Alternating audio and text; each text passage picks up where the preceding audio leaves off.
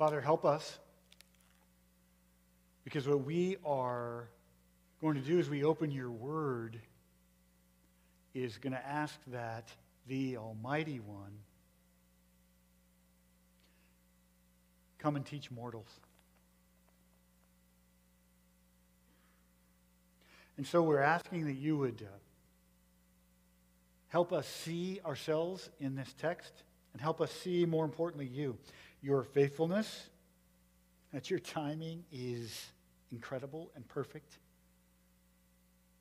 that you have never made a promise that you either have not kept or will not keep. You will keep them all. You are fully and wholly reliable. I pray for that one who's already overwhelmed by all that is left to be done or stands in front of them this Advent season. It can be busy, stressful, weird relationally. And we need you to come and help us in the midst of all this. So would you do that? Would you teach us this morning? We pray these things then in Jesus' name. Amen. So we are endeavoring to look into Luke these next 4 weeks to get prepared, get ready for Christmas. And there's a getting ready for Christmas that applies to all of us. Everybody's got to get ready at some level for this Advent season. We think often about the preparations for Christmas being all about the physical. And I have one person on my Christmas list, and Nikki has 91 people on her Christmas list. Nikki's my wife. And the idea is it's easier for guys than it is for girls, right? It's easier for girls than it is for guys. And that they are continually working at the Christmas season to make things happen. And so getting ready is about lists, it's about shopping, it's about preparing, it's about wrapping, it's about food, it's about travel plans, it's about connecting.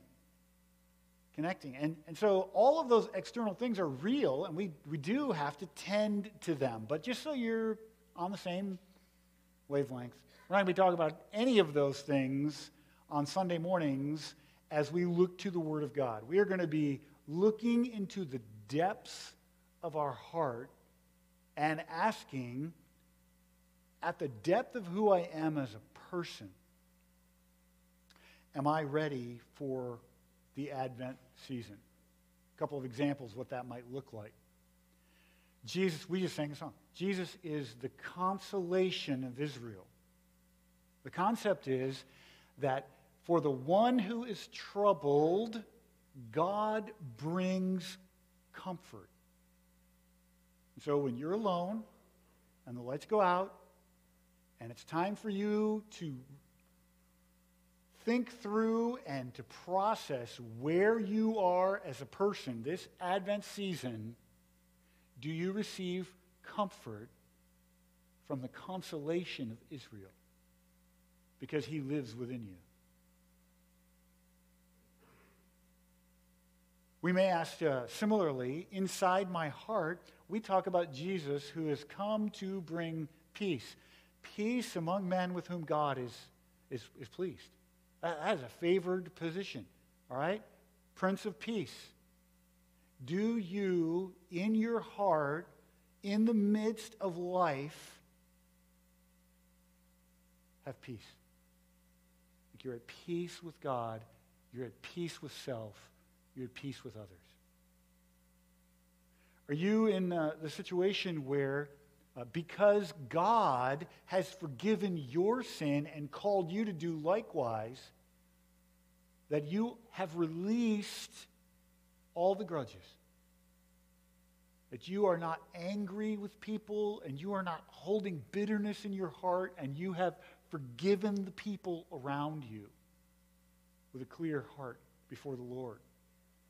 As God's perfect faithfulness in the past puts you in the position where you look ahead at the days to come and you say, okay, I do not know what the days to come are going to bring, but this I know. The God who has always been faithful will be faithful in the days to come. In our passage today, we see people getting older, and they don't have the resources they once had. They're weak. As you get older, you're at peace with that. You believe that God is going to meet you in the future while you have less resources with his ample resources. And so that's what we mean when we say hearts ready for Christmas. That we are tending to what we think when no one else is looking, when we're all alone, the truest sense of who we really are. We believe God because Jesus lives in us by the power of the Holy Spirit. And that's what this passage is really all about. The first question we're going to jump on this morning as we look at the passage is, do you have eyes to see this morning that God's timing is perfect? God's timing is perfect. Can you see that? It's easy to miss. If we look at verse 5, the days of King Herod, and first of all, we can stop right there and say, God, your timing's not perfect. The king who rules in the land over your people is an evil dictator who literally puts babies to death because he's challenged by them and afraid. He's a horrible person. How in the world can we face this Advent season? How in the world can we face life when we've got such an evil person on the throne? The timing seems all wrong. There was a priest named Zechariah of the division of Abijah. He had a wife from the daughters of Aaron, and her name was Elizabeth. Now here's something that God wants you and me to know. And by the way, Luke, we're studying the book of Acts, and we'll go back to that study the first of the year. So if you're joining us and you're like, we're obviously not always in the book of Luke, but we'll be in the book of Luke throughout this month. The book of Luke, written by Luke, of course, he is a guy who really took time to answer the questions of the day so that he could prove to his friend Theophilus and all of us that what was happening in that moment was from the Lord. Look at Luke 1:1. He has undertaken to compile a narrative of the things that have been accomplished among us. And the wording there, the accomplished among us, is a direct statement that says, what's happened in these recent days? Direct fulfillment of prophecy. I want you to know, Theophilus, that this miracle birth we're going to talk about here in just a few moments, not only Jesus, but John the Baptist too, that is a direct fulfillment of prophecy. We're going to look at the prophecies that are fulfilled here. But look down at verse 4. And he's writing that these prophecies have been fulfilled so that you and I will have certainty concerning these things. That's the hope of this Advent season. That you and I will have certainty that Jesus is who he says he is. That Jesus has come. He is indeed the fulfillment of these prophecies. So as we turn back to our text today, these things have been accomplished, and Luke wants us to know with certainty that Christ has come. And John the Baptist is a part of that whole story. As we continue down, they were both righteous before God. Zechariah and Elizabeth were righteous before God, walking blamelessly in all the commandments and the statutes of the Lord. You know, that's a miracle. It's the second miracle of this passage, I call it. The first miracle is going to be this miraculous birth we see.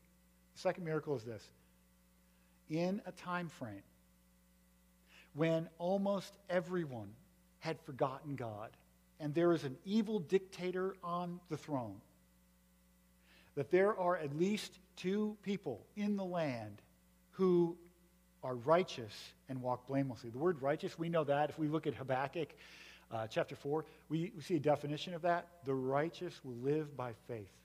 Zechariah and Elizabeth lived by faith. And They walked in right relationship with God because they believed him fully. They believed him fully. Do you? You are redeemed. You have a relationship with God by the working of his Son, and you believe who he says he is. Justified, we might call it.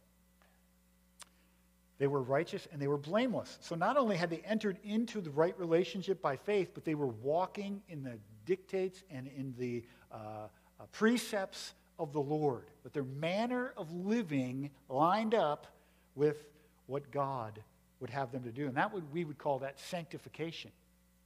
So we're going to see that this couple, in the midst of a generation of people who are forgetting the Lord, they continue to serve the Lord. And I want to say it this way before we go on. Their lives may have felt to them really, really small. Does it even matter that 1,000 of us from this church and other Christian churches in the world go out into the streets of Sheboygan and try to live out righteous and blameless lives? If you're like me, you can start to think, it's not making a difference. What difference is it making out there? Who is seeing that Jesus is king? And what happens then generationally is that we don't see how important and how strong the impact is of our lives in the next generation. We can begin to think, well, I don't know. What's the big deal about all of this? And we start taking God less seriously and less seriously and less seriously and put ourselves in a position where pretty soon we think our lives are so small that even God doesn't care about them. And we begin to think, I'm just going to live how I want. I'll embrace the whole idea. Maybe I call myself a Christian or whatever. You can call me a Christian if you want. Call me a Christian. But my life is so small and insignificant, it just doesn't really matter all that much what I do. And you or I, verse 7, they had no child because Elizabeth was barren and both were advanced in years. And we could think, oh, man, I've been trying to be righteous. I've been trying to be blameless. My life is at the point where I don't have resources. I'm not going to make a big difference anymore. Do the circumstances of your life lead you to believe that God has forgotten you? God has not forgotten you. The name Zechariah means God has not forgotten. God has remembered. And we're going to see that in the story. God has remembered. Have the situation of your life tempted you to think, God's not reliable. I can't trust him to act upon what he said he's going to do. I pray to him, I ask him, I wait for him. He just doesn't act. He doesn't keep his promises. Can I just encourage you? The name Elizabeth means God is an oath. We might say it like this: God is absolutely reliable. He will never let us down. Have you begun to think that your quiet and small life is not making a difference? There is no greater impact that you can have on this world. There's no way to impact this world more than believing God and waiting for him to keep his promises. You can't make a bigger difference in your work environment than being someone who believes God and waits for him to keep his promises. You can't be a better friend to somebody, making a bigger impact in their life by saying, no, I seriously, when no one's looking and the lights go off, I believe God. I trust him. He's going to do this. Maybe you feel like it's too late for you, and that's the gist of verse 7. They had no child because Elizabeth was barren, and they were both advanced in years. And it seems to me that Zechariah and Elizabeth just went, you know what? We're too old, but we are going to live out our life and be faithful to God regardless. And so maybe you don't have those eyes this season. Maybe you can't see. And what do you do if you're like, okay, yeah, I need eyes to see that God's timing is perfect, but I don't see it on my own right now. I've been waiting a long time. The gist of this Advent season is waiting. We had the promise from God many years earlier in the book of Malachi that he was going to be faithful to send Messiah, and now it's been 400 years and there's been no word from God. People are forgetting who he is, and there are very few people who are righteous and blameless making a difference at the time of Zechariah and Elizabeth. So how do I get these eyes if I don't have them? How do I see that God is faithful if if I'm struggling with that verse right now? Look at verse 8. We can learn from Zechariah.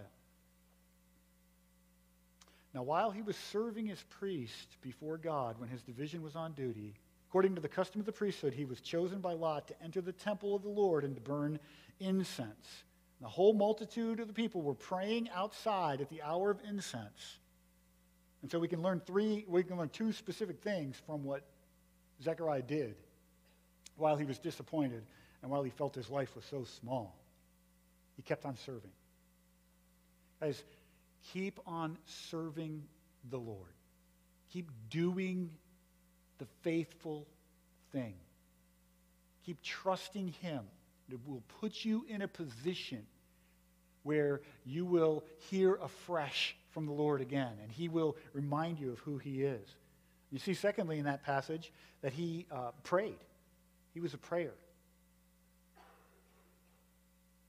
This Christmas season, I encourage you to pour out your heart to the Lord. When we say pray, we aren't saying while you're driving, think positive thoughts.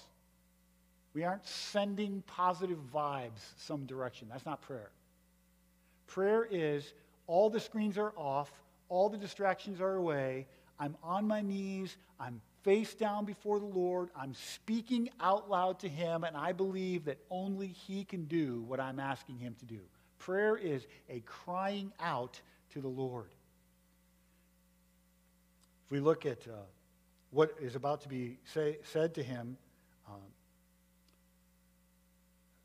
the angel comes to him and says, Zechariah, your prayer has been heard. We're going to look at that a little closer later.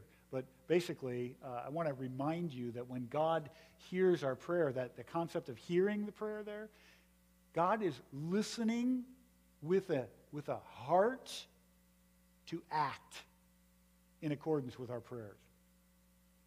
So God is laying on our heart something that he is about to do. And so as we pray and we go to him and we cry out, it's really crucial that we listen to what the Lord's laying on our hearts and we pray in accordance with that. So here, how do I get these eyes? We continue to serve, we continue to pray, and we continue to walk with the Lord. And we see then in verse 11, and there appeared to him an angel of the Lord standing on the right side of the altar of incense. And Zechariah was troubled when he saw him, and fear fell upon him. Now this angel, just again, can't underscore this enough. It's been 400 years. There's been no sense, there's been no God sighting for 400 years. If you do the math, 400 years ago from now, almost to the day, would be the landing of the Pilgrims at Plymouth Rock. That's a long time ago. We haven't really thought much today about how what the Pilgrims did all those 400 years ago impacts our life here today. And maybe this week we have. But for the most part, we haven't given it much thought. And I want you to think about that time frame. That's longer than the United States has been a country. Okay, so it's been a long, long time since anyone in Israel had heard anything from God. And the appearance of the angel Gabriel marks a new era. Luke wants us to know that. Luke wants us to know with certainty that this angel appearance was at just the right time. The angel said to him, "Do not be afraid, Zechariah, for your prayer has been heard." So maybe you're struggling with timing. And maybe you see yourself and say, okay, my resources are gone. God is too late. Maybe it is that you are currently waiting on God to do something for you. And you have been crying out to him. And this passage does not guarantee that you're going to have a baby. It doesn't guarantee that the hope or the fruit of what's on your heart is going to be. That's not at all it. Because the reality is there are many, many childless people that prayed for a baby that didn't have their prayers answered. The point of this passage is not to tell you that eventually God hears every prayer and rewards them. The point of this passage is to say, this Christmas season, you and I need to train our hearts to look to God because he is always faithful to keep his promises. He will always keep his promises, and he'll keep his promise to you. So what are you waiting for? Deep in your hearts. For a God who remembers, God remembers. For visible proof in your life that God cares about you. For assurance that your life is significant. Are you waiting for something to happen and soon from the hand of the Lord? My friend, as we just talked about, there's no bigger impact you can have on this world than believing that God is faithful. Trust his timing. No matter how late it seems for me personally, no matter how late it seems for us as a people, we believe together that God remembers and that God's timing is better than my timing, right? Before we move on from this idea of seeing that God's timing is perfect, I just really want to encourage you that another angel came a few years later and made another promise. This Jesus, whom you have seen go to heaven, will definitely come again in the same way that you saw him go. And my encouragement here, this season of waiting, is that even as we just heard the song and we talked about, even so, come Lord Jesus, that there is a promise given to us that the work of God in this world is not done. Every eye will see and every tongue will confess that Jesus Christ is Lord, and he will return with power, and God will be glorified. And as we wait, we're waiting for the Lord to come. And what's God called you to do? Same thing Elizabeth was called to do. Same thing that Zechariah was called to do. Be faithful.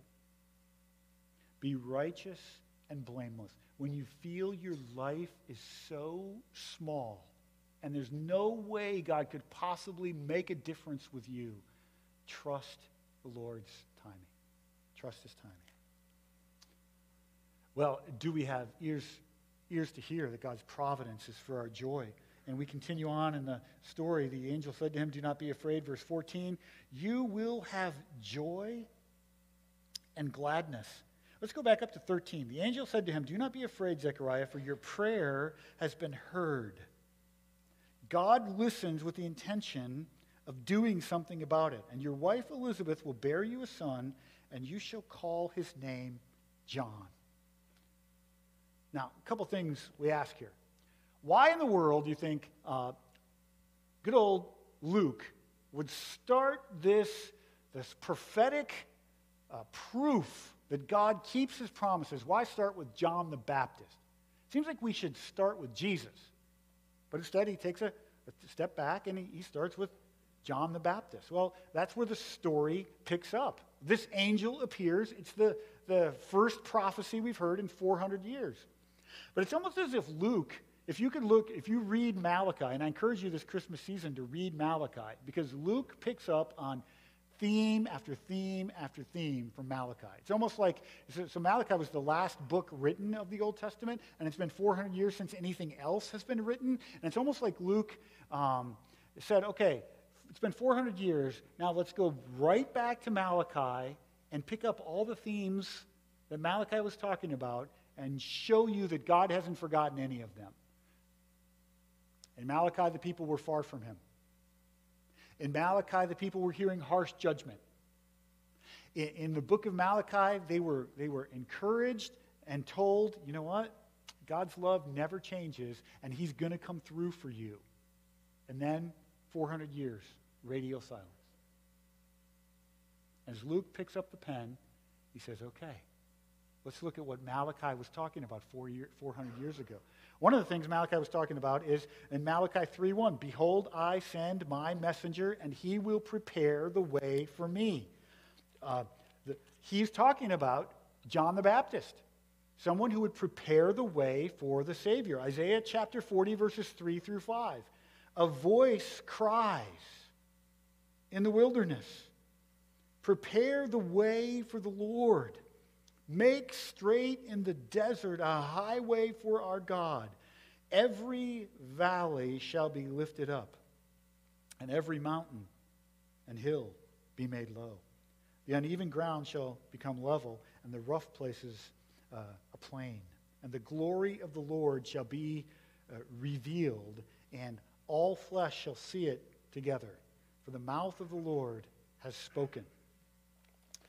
Guys, all of that is saying that John the Baptist, the forerunner, will come first to prepare a way. In the ancient Orient culture, what would happen is if the king was going to come to some small towns, they would send a runner ahead. And the runner who would come ahead would say, "Guys, get ready. The king is coming." And literally what they would do is say, "Oh, man, much like Sheboygan, our roads stink right now." And so there's places where they're low, and there's places where they're high, and they're not reliable. And how can the king possibly come and visit this town when our roads look like this? So let's get the pothole crew together, and let's go fill in the potholes so that when the king comes, his caravan doesn't get shaken right off the road, and he says, "What's up with this town? They should be embarrassed about the way they've welcomed me." And that's who John the Baptist is. John the Baptist is the pothole filler. He is the orange barrel police. And he's putting out the orange barrels, and he's saying, "We're in a construction zone here," and he's going out in front, and the lights are flashing, and he's saying, "Get the road ready." And much like you and me, we talked about in the very first part of this message today, he's not talking at all about potholes. He's talking 100% about the nature of your heart. So here's the question. As John the Baptist prepares the way, he is saying, repent. He is saying, turn back to the Lord. He is saying, take the promises of the Old Testament seriously, study them and understand them and believe them and base your life upon them. Take the Lord seriously. Where's that not happening in your life today? That's the question of Christmas. I'm ready for Advent when my heart turns toward the Lord and I am aware of the potholes of unforgiveness, and I am aware of the bitterness of my soul to Him, and I am aware of the places where I have told Him, "Lord, my life seems too small to matter." And I am aware of the places where I've said to Him, "Lord, you're too late." And I repent. And I turn back. And I say, the Lord has not forgotten. And He is sufficient. And He sees me. And I realize that there is no way that I can impact this world more than by being aware of my own heart and turning it back to the Lord. And so that's the ministry of John the Baptist. He will turn. Look at verse 16. Well, let's look at verse 15. "For he will be great before the Lord, and he will not drink much wine or strong drink, and he will be filled with the Holy Spirit even from his mother's womb." We're going to look at that in a couple weeks. Babies are alive. They're people. And John the Baptist is indwelled by the Holy Spirit when he's a baby in his mom's belly. That is amazing. He's filled with the Holy Spirit, even from his mother's womb. Verse 16, "And he will turn many of the children of Israel to the Lord their God." The ministry of John the Baptist, we can look at Malachi, and we can see how he's connected with the ministry of Elijah. Elijah was a funky dude, too. You know, John the Baptist, he winds up wearing funny clothes and eating weird food and living out in the wilderness and confronting powerful people. That's all what Elijah did. And so that's all that means. He comes like Elijah came in that same regard. Luke is saying, friends, this miraculous birth and the life that we see is surely the fulfillment of those prophecies, and this has been accomplished among us. And here we have, and we come to the place where Zechariah just can't get his brain wrapped around it. The role of John the Baptist is going to be to prepare a people for the Lord. And by the way, it's really important that you see the words of John the Baptist. Do you remember John's words about Jesus? Behold the Lamb of God. You can finish that phrase. Who takes away the sins of the world.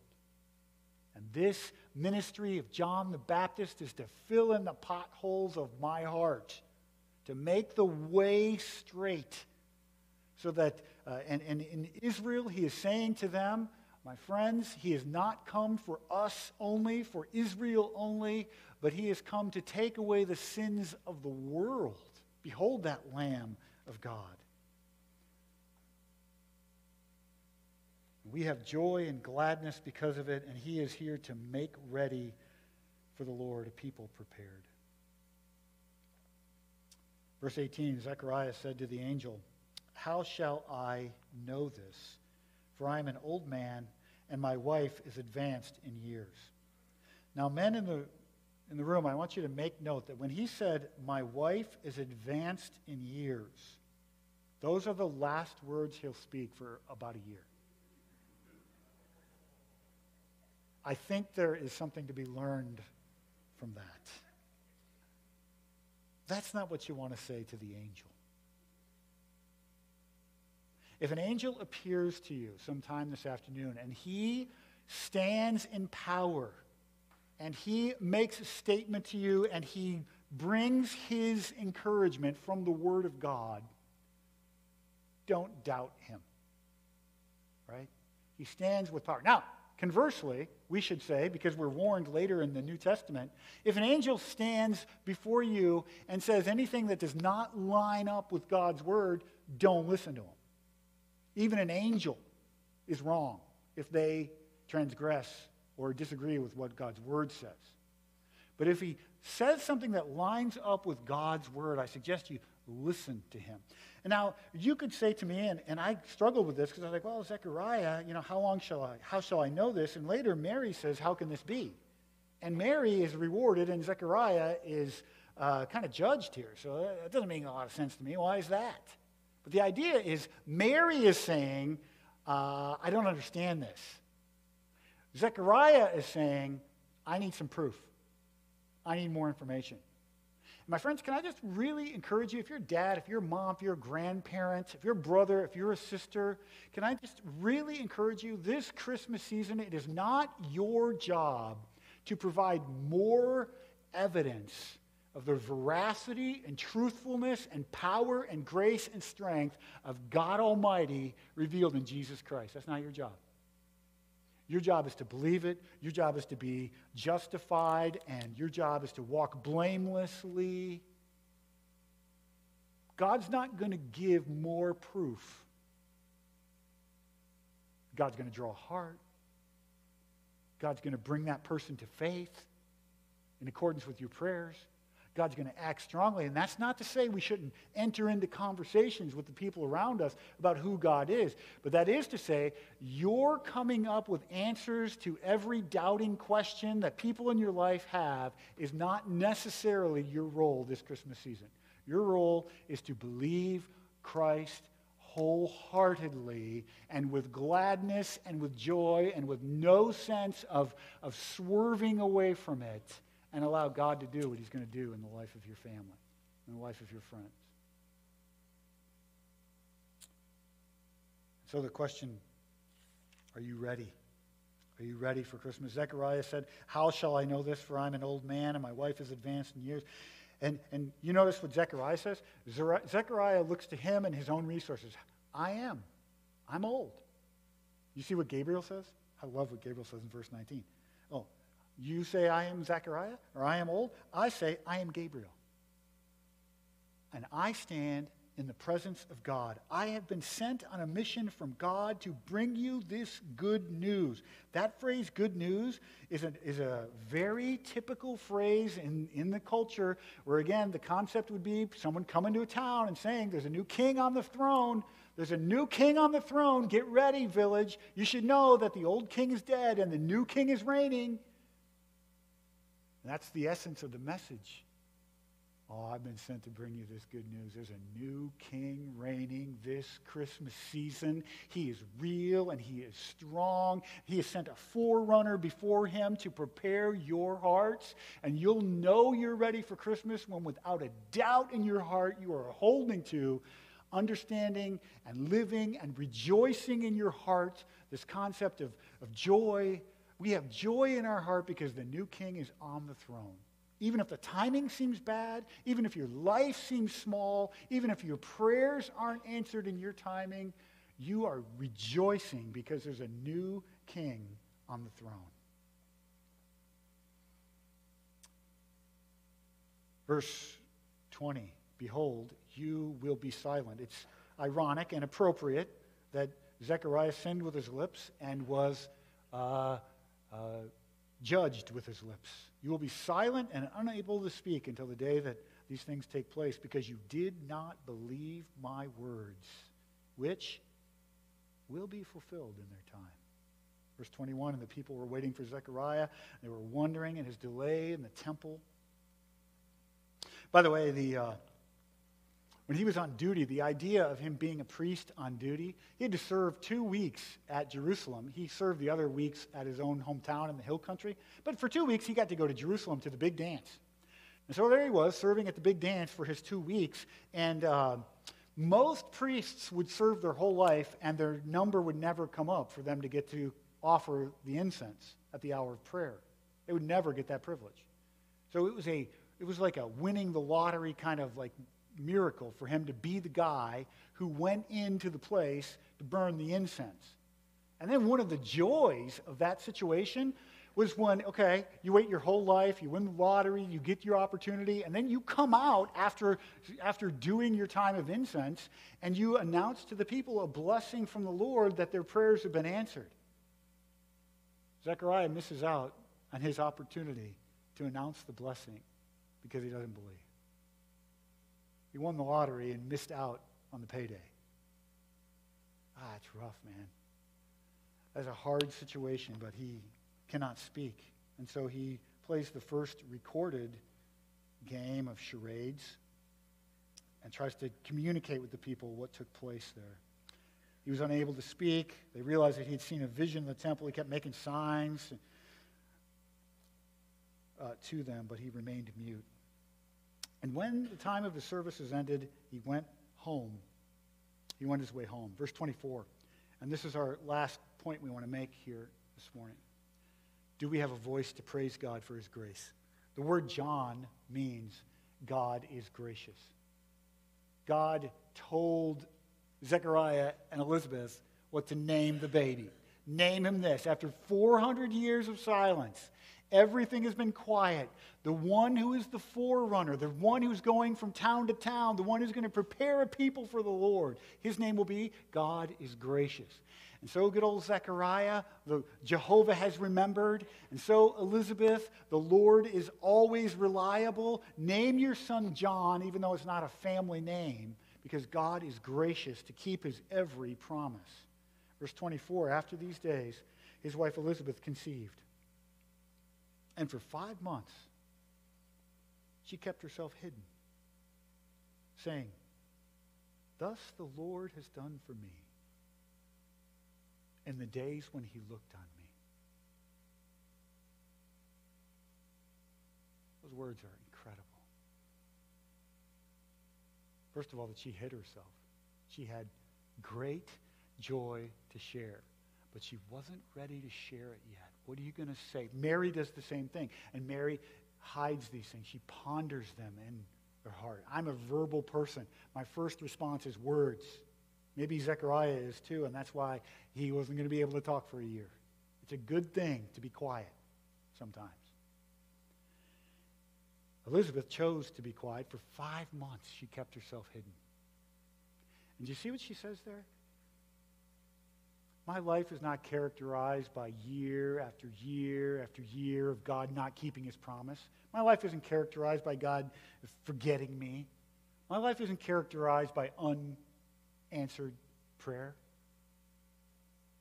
She's thinking these things through in her heart, and she said, you know what my life is hidden by? Or my life is characterized by? In the days when he looked on me, he took away my reproach. He worked on my behalf. And so we have two key things in this passage. Number one, he heard the prayer, and he got himself ready to answer. And number two, he sees them. Can I apply that to you? He hears your prayer. And he's listening with an ear to act on your behalf. And he sees you. He sees your life. He sees your frailty. He sees how you feel like he's late. He sees how you feel like your life is small and insignificant and not accomplishing what you thought it should. He sees all those things. And he's reminding you this Christmas season, if your heart's right before him, to hear it. He wants you to stop. He wants you to trust his promises fully.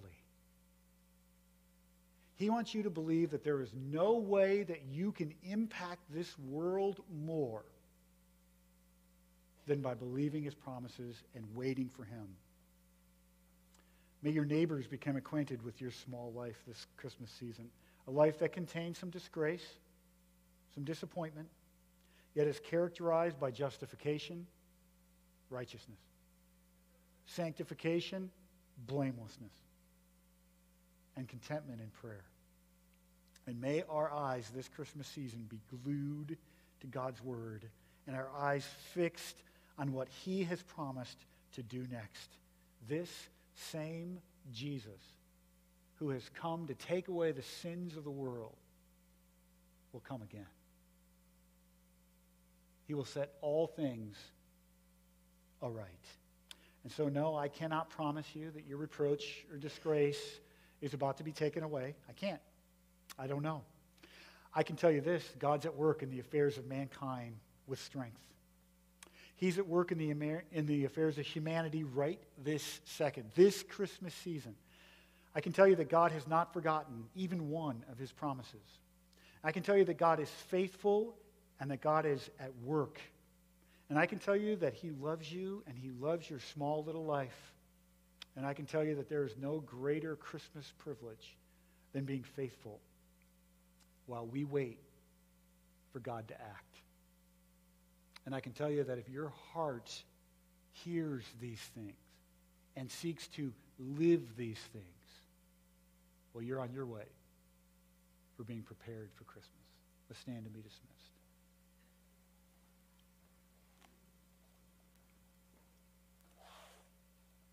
Lord, we feel small sometimes. Help us with that.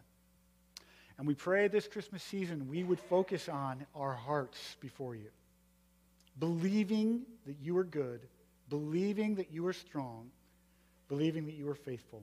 Dismiss us with your blessing and help us go now into this world with strength. Take our little lives and multiply them for your glory, we pray. In Jesus' name, amen.